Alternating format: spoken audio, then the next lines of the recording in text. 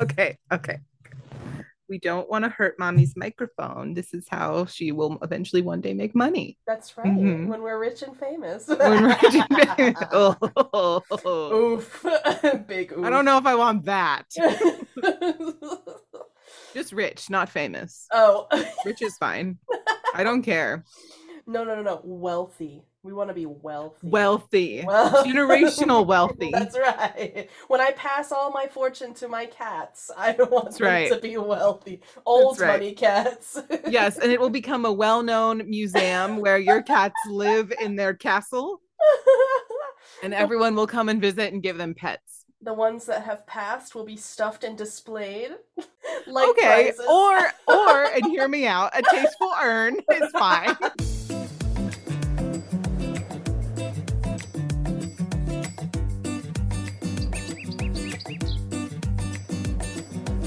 Hello everyone and welcome to the show. I'm Blair. And I'm Kirsten, and we are mediocre content. And I hope that you guys are having a wonderful January. It is very cold.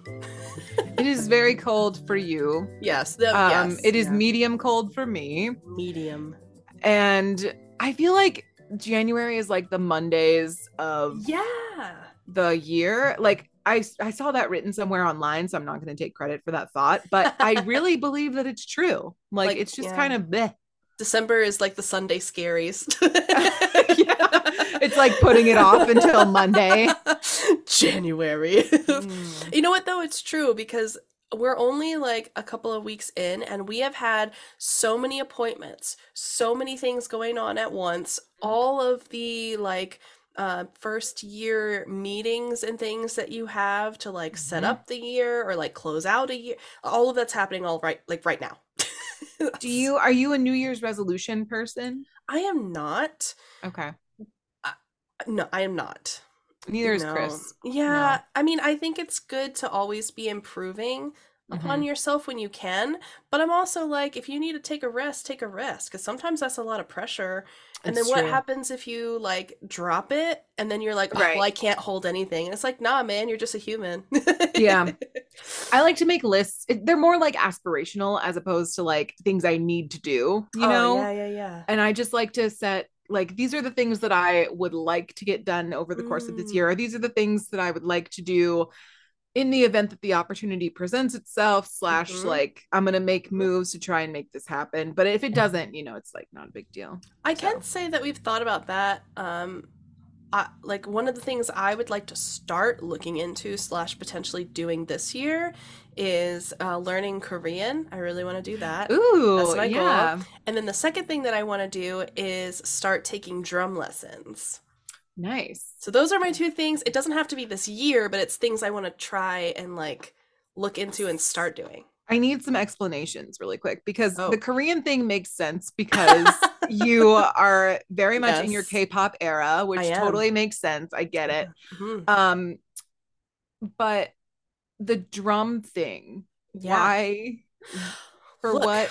okay. So I, fun fact, used to play piano in my younger years, and I would Sure. compete and do a lot of presentations and competitions and all this other stuff. And I would say in general, and my family can correct me if they think I'm wrong, but I doubt I am. But I think that our family is just very musically inclined. Like Chris plays the drums, he's very good at it. My Mhm. mom sings. My dad actually plays the banjo. Actually, Cool. I think my stepdad also used to. I don't know if he still does, but he used to play the banjo. And so I mean, you and I sing. We Right. sing. And I haven't played an I don't instrument. think we should let the people know that because then it's going to go Okay, downhill from not there. okay, not Anyway, professionally. I would also no, like we're not doing this professionally, but no. we're all pretty musically inclined, and I don't know what it is. Like I feel like drums can be very creative and very immersive, and I feel that way about the piano. I just don't want to pick the piano back up. Okay. And I feel like I want to take that energy and put it somewhere else. I also feel like drums can be very therapeutic because you're physically into it as opposed to Okay. just like, you know, not that guitars or things like that can't be physical, but I mean, you're You get to actually like having hit to, things, which is yeah, fun. you get to Yeah. hit things, you get to make Yeah. really like creative, comfy beats, and you've got all these different types of sounds that you can make all at once to get it's just something about it, right? It's like Okay. when you hear harmonies and melodies come together, that's how I Mhm. feel about drums. Should I And so get I you some just drums for Christmas, or is Tyler gonna hurt me? Ooh, oh my gosh. First of all, that would be so expensive. Second of all, second of all, no, Tyler actually used to have a drum set and it's still Okay. at his family home in Ohio. So Mm, I don't know that okay. we're necessarily going to go get it or anything, but if we wanted to, we might be able to. So, Okay. yeah. But that's what I Cool. wanted to I do. I Yeah. appreciate you for elaborating because Yeah. I know I'd like to think I know you pretty well, You and I do. did not think that drums was on my it's not on my Kirsten 2024 bingo card, but now it is. Yeah, you So definitely need to like redo one of those squares. yeah, I do. I need to cross off Yeah. Uh-huh. something else. I'm not sure what that is yet. Sleeping in socks. It's just my Sure. 2024 goals. Yes. My feet get so cold, to be honest. I probably should do that. Just thinking ahead. Sleep in Okay. socks. All right, I'm gonna take over now. Okay. This is your disclaimer for the year of our Lord 2024. Wear your socks And to bed. we are not experts on anything, obviously, but if you've come to the podcast to hang out and learn something you may not have known before, then we would love to have you come join us on Instagram and Twitch and on all the places on your audio listening platform of choice. Um, and we encourage you to do your own research or let us know if we say something stupid because we do that sometimes. We do. Um, and I'm going to jump into the good news because I did the good news this week. And I think that this first story, I think, is really cool. It's debatable whether it's like good news or not, but like Oh. it's something that happened. Okay. Okay. Current It's events. more of like this happened and I'm happy about it. How's that? I think that's fair. Among the oldest video games in society, Tetris had never been beaten by a human before, only by computers and AI. I was just about to say, as opposed to what? Computers and AI, Kirsten. Sorry. Don't offend them. They will come for you. Ooh. Nearly 40 years after its development, an Oklahoma teen is believed to be the first person in history to ever beat Tetris, for which for those gamers in the reading audience occurs when the blocks fall so fast and the mechanism for keeping score reads 9999999 points for so long that the low-tech hardware can't process and the game freezes. So it's not like, yay, you beat it. You just broke the machine. Congratulations. Savage. Which I think is great, honestly. Yeah, it's great. Previously, only AI or simply bought programs have been able to cause the game to reach its freezing point. But according to the Classic Tetris World Championship, 13-year-old Willis Gibson is the first person to ever provide proof that their human eyes, brain, and fingers achieved this, as opposed to what? Yeah. Anyway. As opposed to feet. Yeah. Known by his gamer tag Blue Scooty, Gibson recorded the event and posted it on YouTube on Tuesday. He starts the game and plays for 38 minutes until level 157 when the blocks are whizzing down so fast he barely has time to think. After 38 minutes, he can be heard saying, "Oh, I missed it," believing he lost his chance after a misplaced block scuttles the pattern of blocks that he was building up. Then the game freezes and poor Gibson starts to hyperventilate with excitement. As you do. Saying, "Oh my God, I'm going to pass out. I can't feel my hands." Oh my God.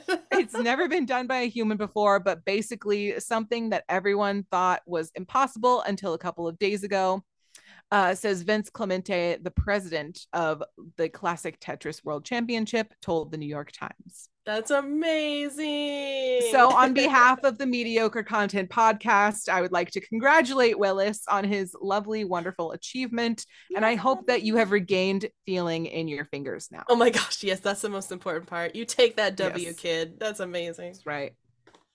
Okay, this next one I have called Pay Attention on the Plane.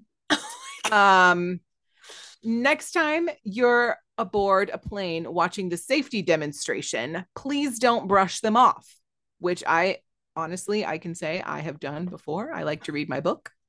Um, let's see. So, on a runway in the Japanese airport of Haneda, the safety demonstration saved 379 people. Good gracious. Okay. The miracle on Haneda, as it's being called, saw an Airbus A350 owned by Japan Airlines set completely ablaze, but every passenger and crew member escaped to safety. Nice. Inquests into the incident detail that the pilot received an all clear from the control tower to land, but the Japanese Coast Guard aircraft was crossing the runway at the time. Oh, no. Striking it, the plane caught fire and had to come to a complete stop from the landing speed before the evacuation could take place. Oof. Footage taken from social media shows the passengers filming the fire from inside the plane shortly after landing, with the vast majority of those on board remaining remarkably calm. Would not be me. Nope. I heard an explosion about 10 minutes after everyone and I got off the plane. 28-year-old passenger Subasa Sawanda, sorry about if I butchered your name, told Reuters, I can only say it was a miracle. We could have died if we were too late. Reuters also, which I believe is a news outlet, also heard from an aviation safety expert at the UK-based consultancy who said that it appeared no one left the plane with a carry-on bag, which is said to have been part of the in-flight safety announcement for years. He reckoned the crew did an excellent job. They were communicating with megaphones since the plane's intercom was broken. It really is a lesson for the rest of the world, Geoffrey Thomas said, or told Japan Times, who billed him as an aviation expert, who noted that despite what the passengers experienced, people followed textbook exit procedures. The Times spoke with two middle-aged passengers who both feared the worst, but nevertheless managed to keep their nerve and evacuate promptly. Nice. So basically, do what they say on the plane. Yeah, pay attention. Don't grab your stuff. Pay attention. Yep. You will get off the plane safely. I think this is a good testament to like, they put these procedures in place for a reason. They know what they're doing. And this is, I know this is not like great news, but it's definitely something that's like, it's good that everyone survived. I will mention that on the Coast Guard plane that was crashed into, 5 people did pass away. And our hearts go out to them. And their families. Not to make it worse with the plane situation, but I do have to also note that there was another incident recently that I saw. She says, hold my beer. Hold my beer. If anybody has seen it recently over the last week, there was a plane whose door completely flew off mid-flight. Oh, yeah, I did see that. But you know what? Again, all of the bags fell, and the girl that was filming herself and taking pictures said, mine didn't inflate, and they always say, don't worry, you're still getting oxygen, and like, don't panic, just put it over your face. And everybody did remain calm. Nobody was next to the door, the emergency exit, so I think only like a cell phone and like somebody's shirt or something got lost in the wind, but literally everyone got off the plane safely and followed procedure as well. So again, another great example of just do the right thing. Just pay attention and do the right thing. I agree. Yeah, that would scare the crap out of me, though. I hate planes. My God. Oh my God. I would be a mess. I'm like, I'm putting my seatbelt on. I hate planes. I am becoming one with the seat that is bolted to the floor. Jeez. We hit a bit of turbulence and I'm already scared. Yeah. On the flights that we took recently, though, they've been pretty good. Like, that's people haven't really been acting up, and it's been pretty, like, chill. So That's good. Yeah. For the, not, because, like, there's so, you hear I do. Oh my God. Come here. If you're gonna be loud, come here. Yeah.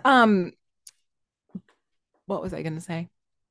All the flights that you were on were like, it's important to keep in mind, and I know this doesn't work for everybody, but it works for me, that thousands of people fly every day It's true. and we only hear about the bad stuff. So We just keep do. that in mind. It's Okay. true. It's true. Next time, clap when you land, because not everyone does. No, just kidding. That's horrifying. Don't be one of those people.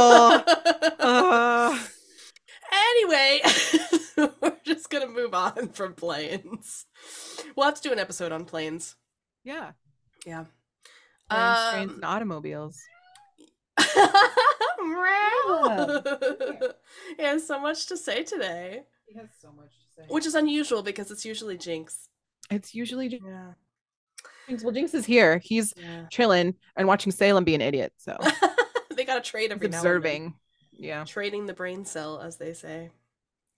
Okay, so I've got today's episode. We are talking about glasses in the history of seeing eye spheres, as well as the history of contact lenses and Cool. potential corrective surgeries that you can have. But I would again like to stress, as we always do, we are not optometrists, so don't take our advice. Just go talk to your optometrist for advice, and that's all I'm going to say on that. And that's all I got to say about that. That's it. That's it. So those who depend on glasses to see the world in detail owe an abundance of gratitude to the Romans, which I think the Romans and the Greeks actually have a lot of roots in things that we currently use today, and that's wonderful. It is. But they are the ones who technically discovered that glass can be manipulated to also then magnify things, which is really what your glasses are doing for you in most cases, just like a face magnifying glass for your two eye holes. Like modern day magnifying glasses, wealthy Romans commissioned glass blowers to make these glass spheres, and put against small text, the letters, of course, would become more legible. Over time, glassworkers and engineering minds continued to perfect this art and create thinner and thinner curved glass blocks and lenses.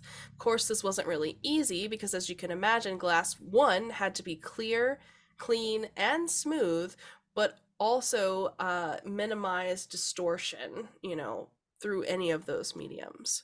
Right. And I would, again, technology, we like to say a lot about like older technology and this, that, or the other, but the reality is they don't even have like full machines working on these things like they do today, so even more difficult.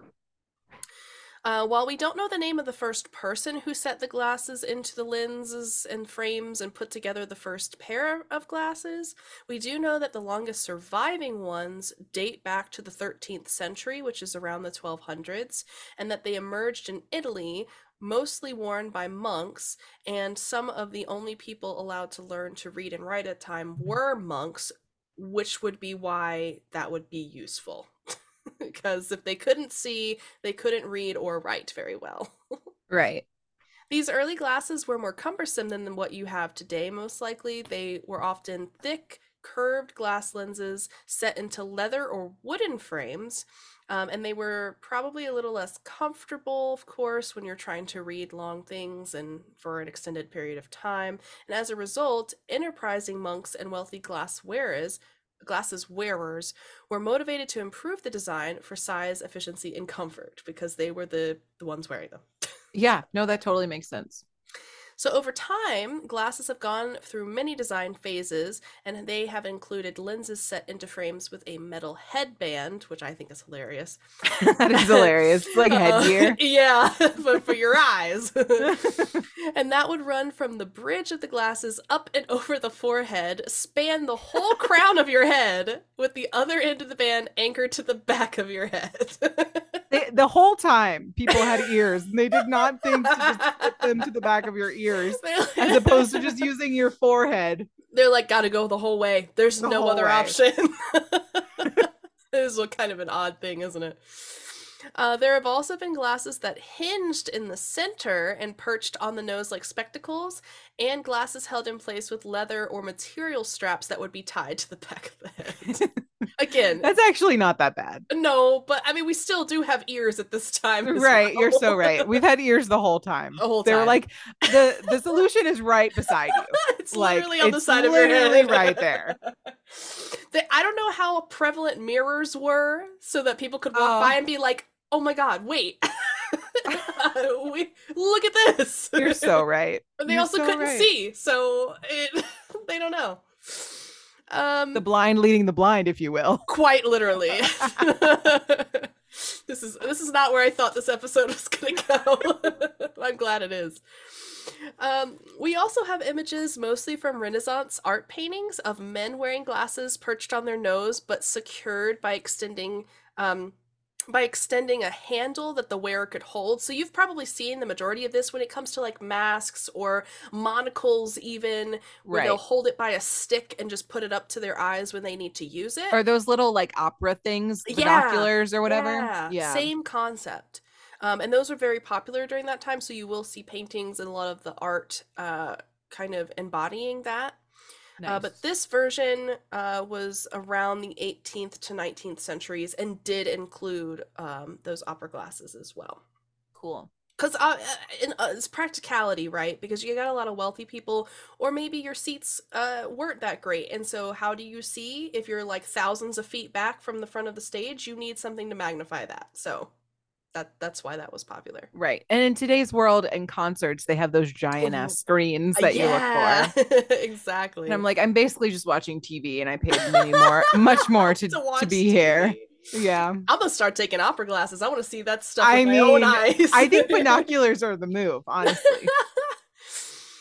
So, after that time period, though, as far as glasses designing and invention and innovation goes, it kind of stagnated for about 300 years. Um, they looked pretty much the same up until about the 1700s, and by that point, most glasses were worn without any handheld devices necessary and became, quote, hands free.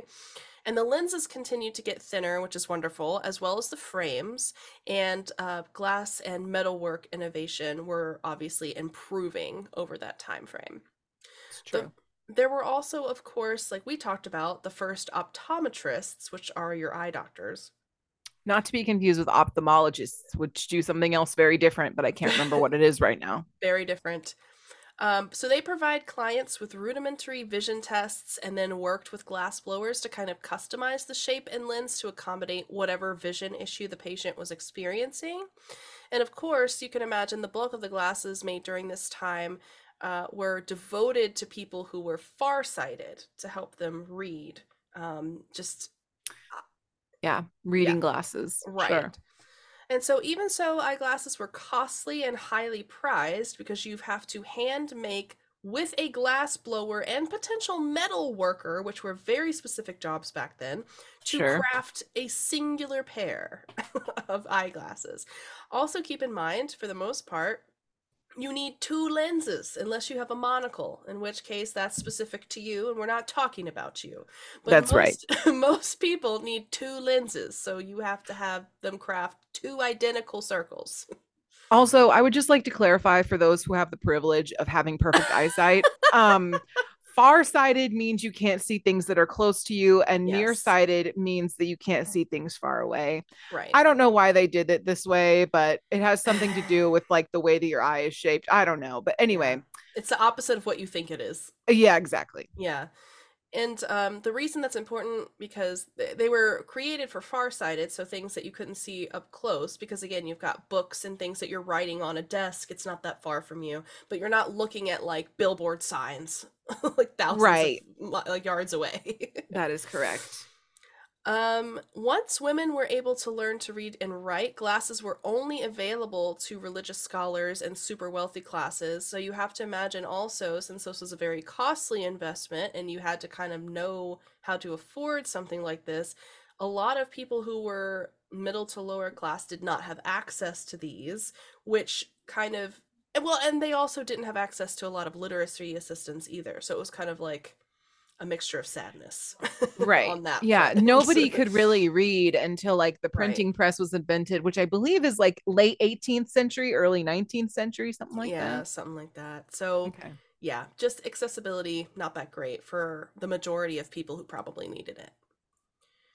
Then came Benjamin Martin's spectacles, or the Martin's margins. While we can't give credit to the first person who invented magnifying lenses or the first pair of glasses, Benjamin Martin did have quite the amazing innovation. He is one of the most famous 18th century eyeglass manufacturers. His glasses were named Martin's margins and are still considered collector's items today because of how prevalent they were. But scholar and inventor and politician Benjamin Franklin had a personal interest. Sorry.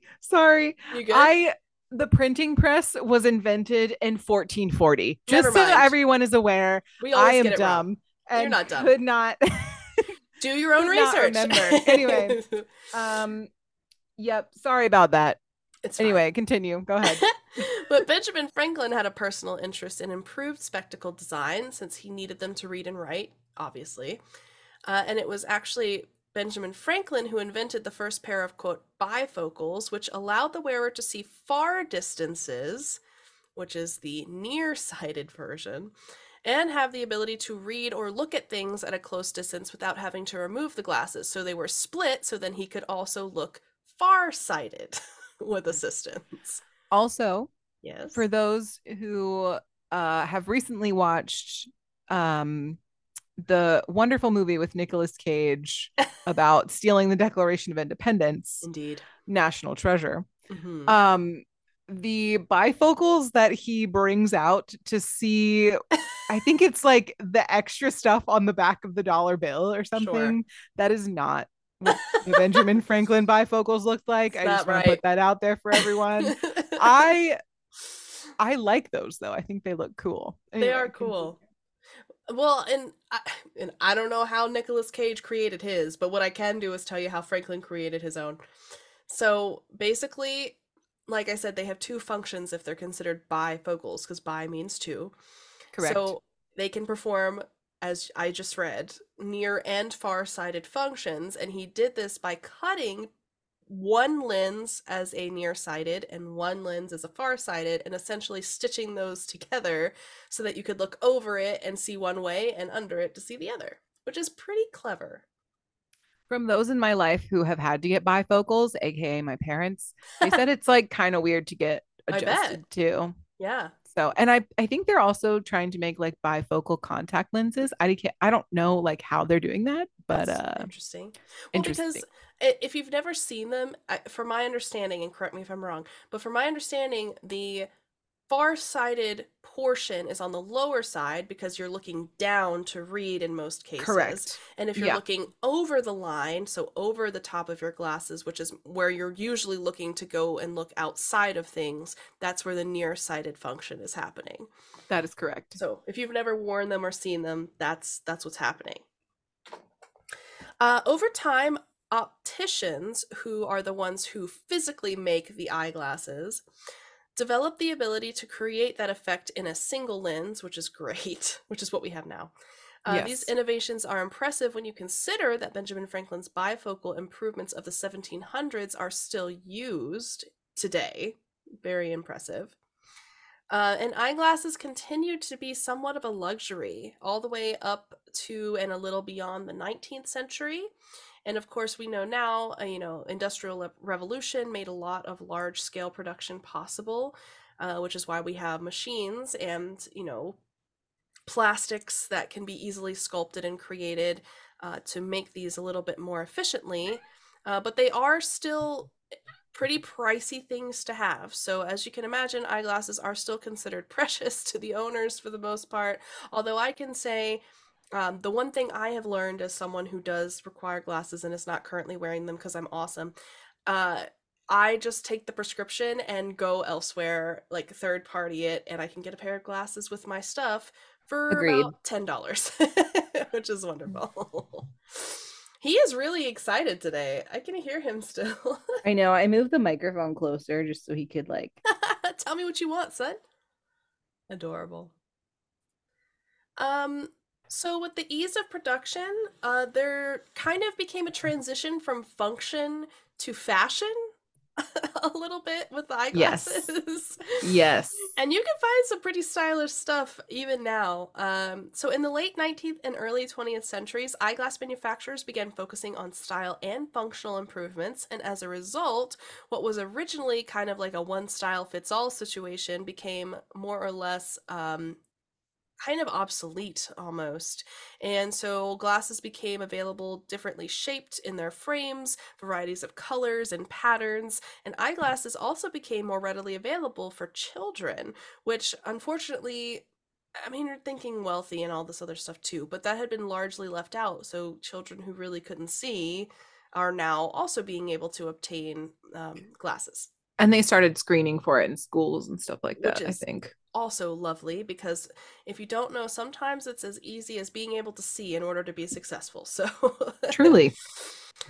interestingly, while eyeglasses were largely improved upon in the European and American markets, the first tinted lenses emerged from China in the 12th century.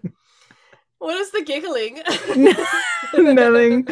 I'm just thinking of all the people that have the transition lenses.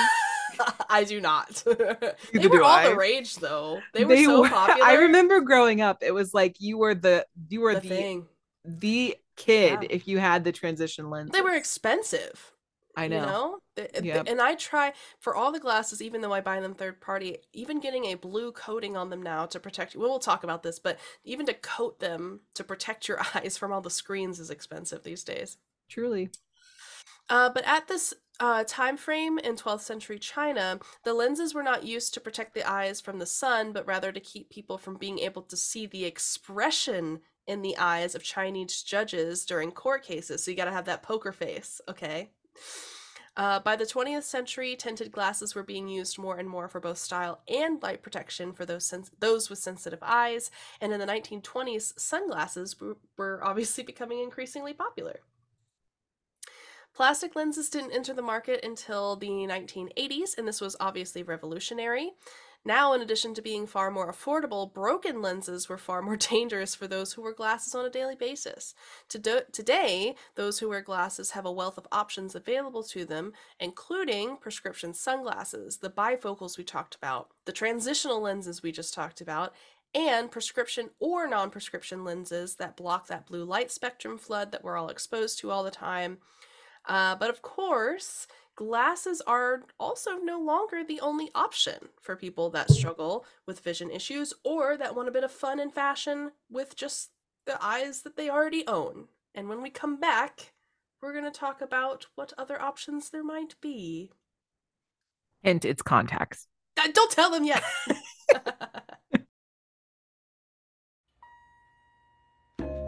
Congratulations, you've made it to the ad segment of the podcast. Don't worry, the podcast is now, thankfully, halfway over, and we think you'll have what it takes to push through to the end. You got this. We completely understand if you have to bow out for now, but if you do, make sure to come back at some point to try and finish what you started. Or not. That's also fine. If you got what it takes to continue, We know you do. keep listening so you can get this over with. And be sure to tune in to future Mediocre content. content.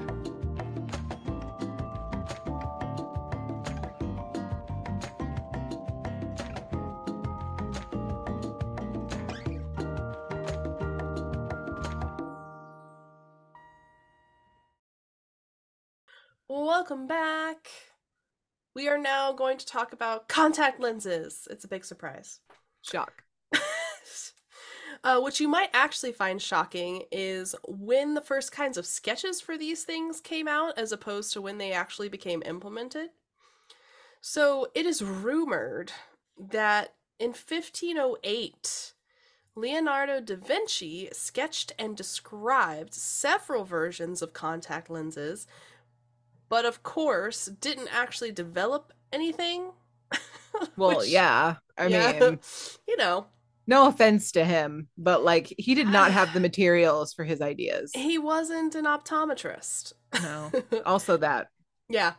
Others thereafter described or suggested corneal contact lenses in rudimentary forms. However, it wasn't until 1887 that a German glass blower named F.E. Muller produced the first device to completely cover the eye and actually be tolerated in the eye, because your eyes are very sensitive.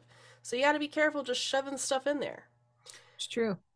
Then in 1929, a Hungarian physician named Joseph Dallos perfected a method of taking molds from living eyes, ew, so that lenses could be made more closely conform to the ocular curvatures, which is just a fun way to say your eyeball. So I don't want to know how or why or in what methods he was doing it, but we're not going to talk about it. My first instinct would be cadavers, but maybe. God forbid if you had someone putting a mold on your eye while you are living. Honestly, even knowing that it was molded from a past person is a little creepy. Well, you have to know the shape, right? I guess. God. I don't know. We're going to move on. Contacts, though, as we know them today, were not actually developed until 1936, when a New York optometrist named William Feinblum fabricated the first American-made contact lenses and introduced the use of plastic lenses. In 1960, Otto Witschler, I don't know.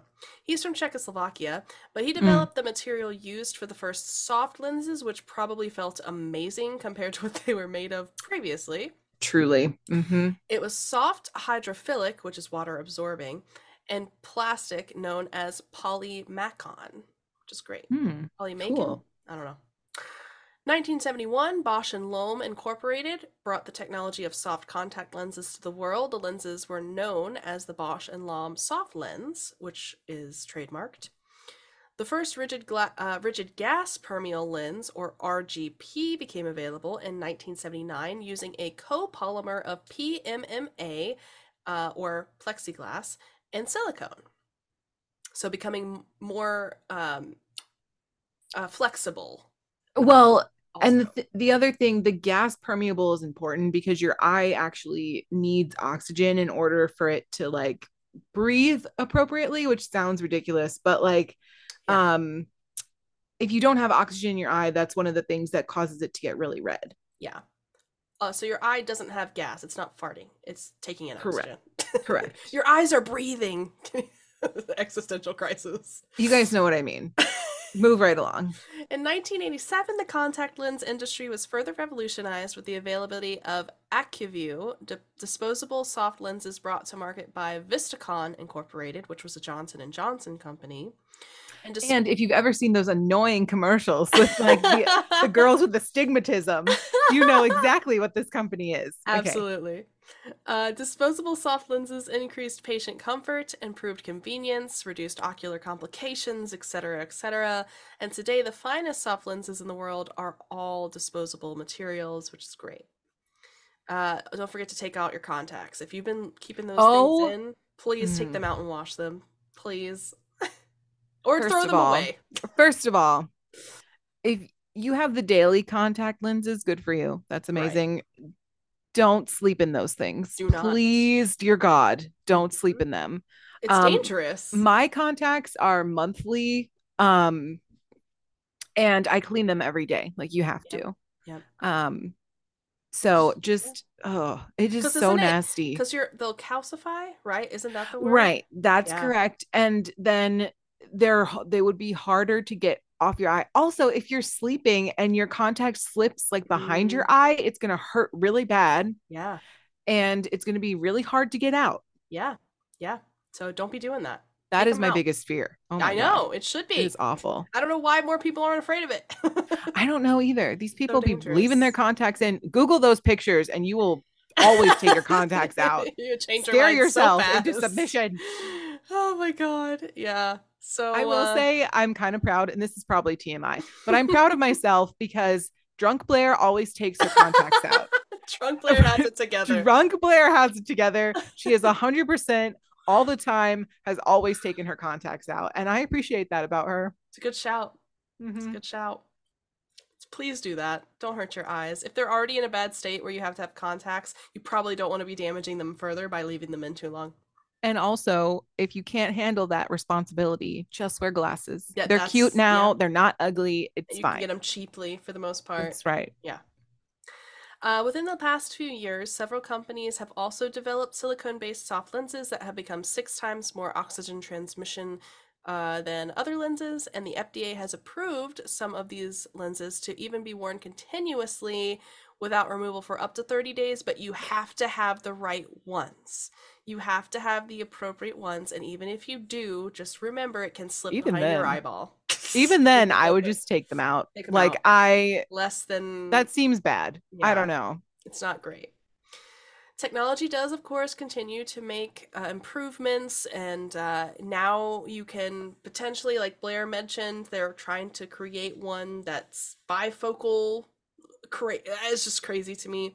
It is crazy. Yeah. But that's also for like vision correction. So there are people as well who wear them for fun. If you want a different eye color, it's like putting on a wig for your eye. You can change that with any kinds any kinds of colors. Excuse me, the wigs for your eyes are your eyebrows. Thank you very much. Well, you can change those too. There's hair dye for that.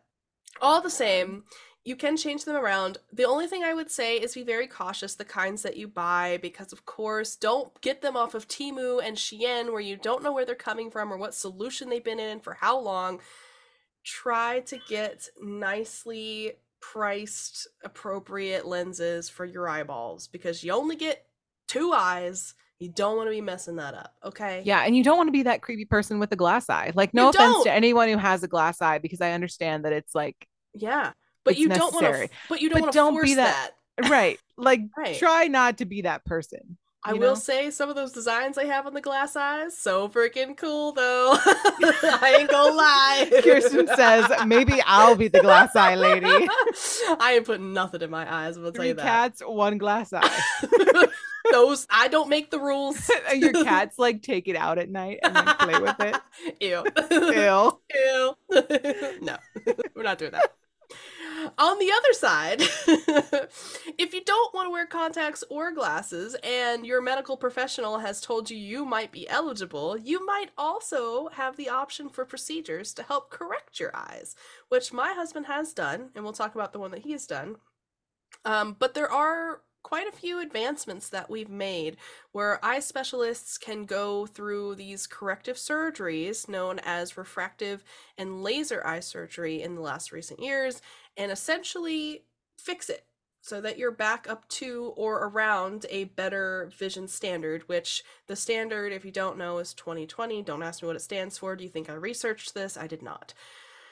Of course, doctors nor eye specialists are we, so please just ask them. Or I. No, I'm not a medical professional in that realm. Blair is not either. So just talk to them if you're interested and you might be eligible. So here's the options. LASIK is the number one that you're probably going to hear about the most. This surgery reshapes the underlying corneal tissue to focus light into the eye and reach the retina, which is the problem with a lot of eye issues. It's the light and how it refracts in your cornea and your cones in your eyes and hits the back of your eye to help you see. This procedure is ideal for patients who are nearsighted, farsighted, or have an astigmatism. And what makes LASIK unique in its methodology is that eye surgeons will create... Hold on a second. If you're squeamish, end the podcast now. If you don't want to know, if you don't want to know what they do to your eye flaps, leave now. Just let it ride. We'll see you next week. We appreciate you being here.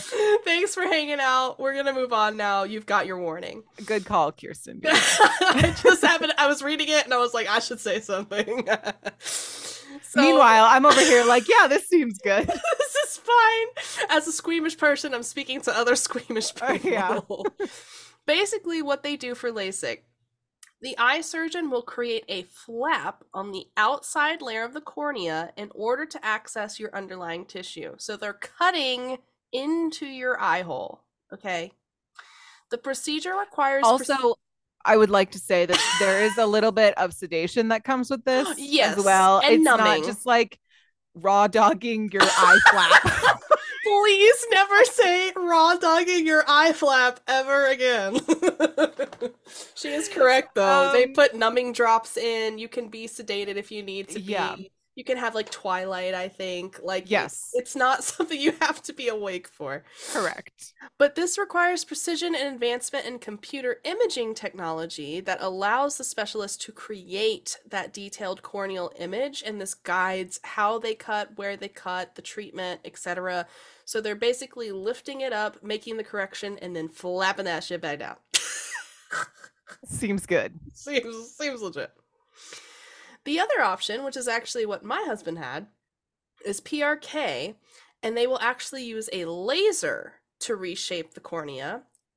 Full disclosure, people have reported being able to smell their eye burning with the laser.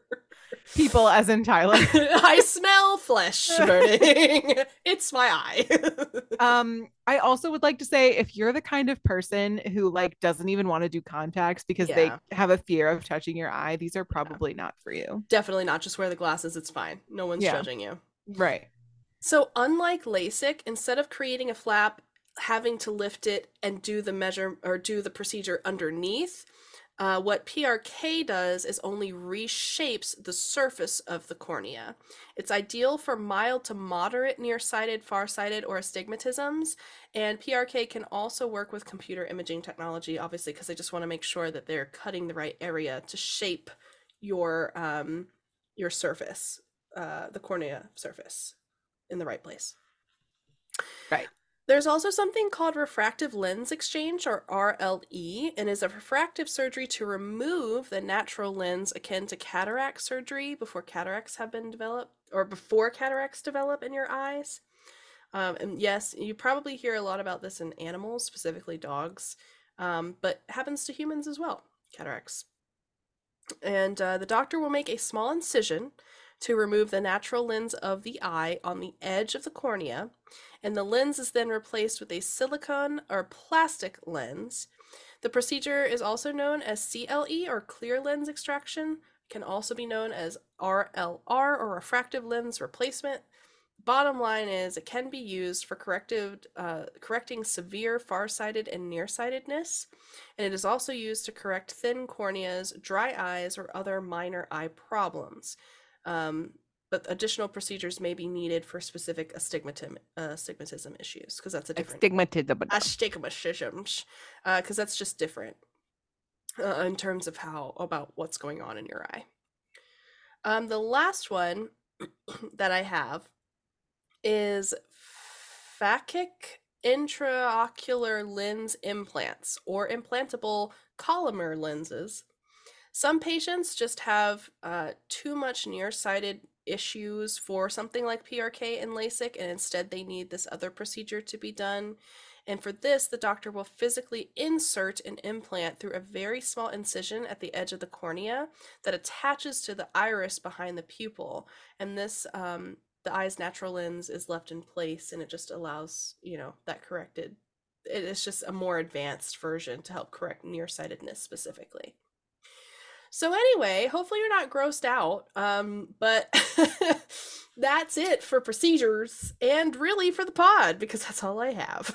That was nice. Thank you so much for the education. Honestly, not the most interesting topic necessarily, but I do think it's cool to learn about things that are maybe a little more obscure, off the beaten path. You don't think about it. You just put your glasses or your contacts in, you're like, and next week we'll be talking about gut health, which will be super fun. No, I'm just kidding. Learn about your rectum with Blair and Kirsten. Hey, we could, but it would be weird. I would not. No, we're not doing that. We're not doing that. Well, anyway, you could submit that topic suggestion if you want to. Yikes. It will be denied. Just so you know.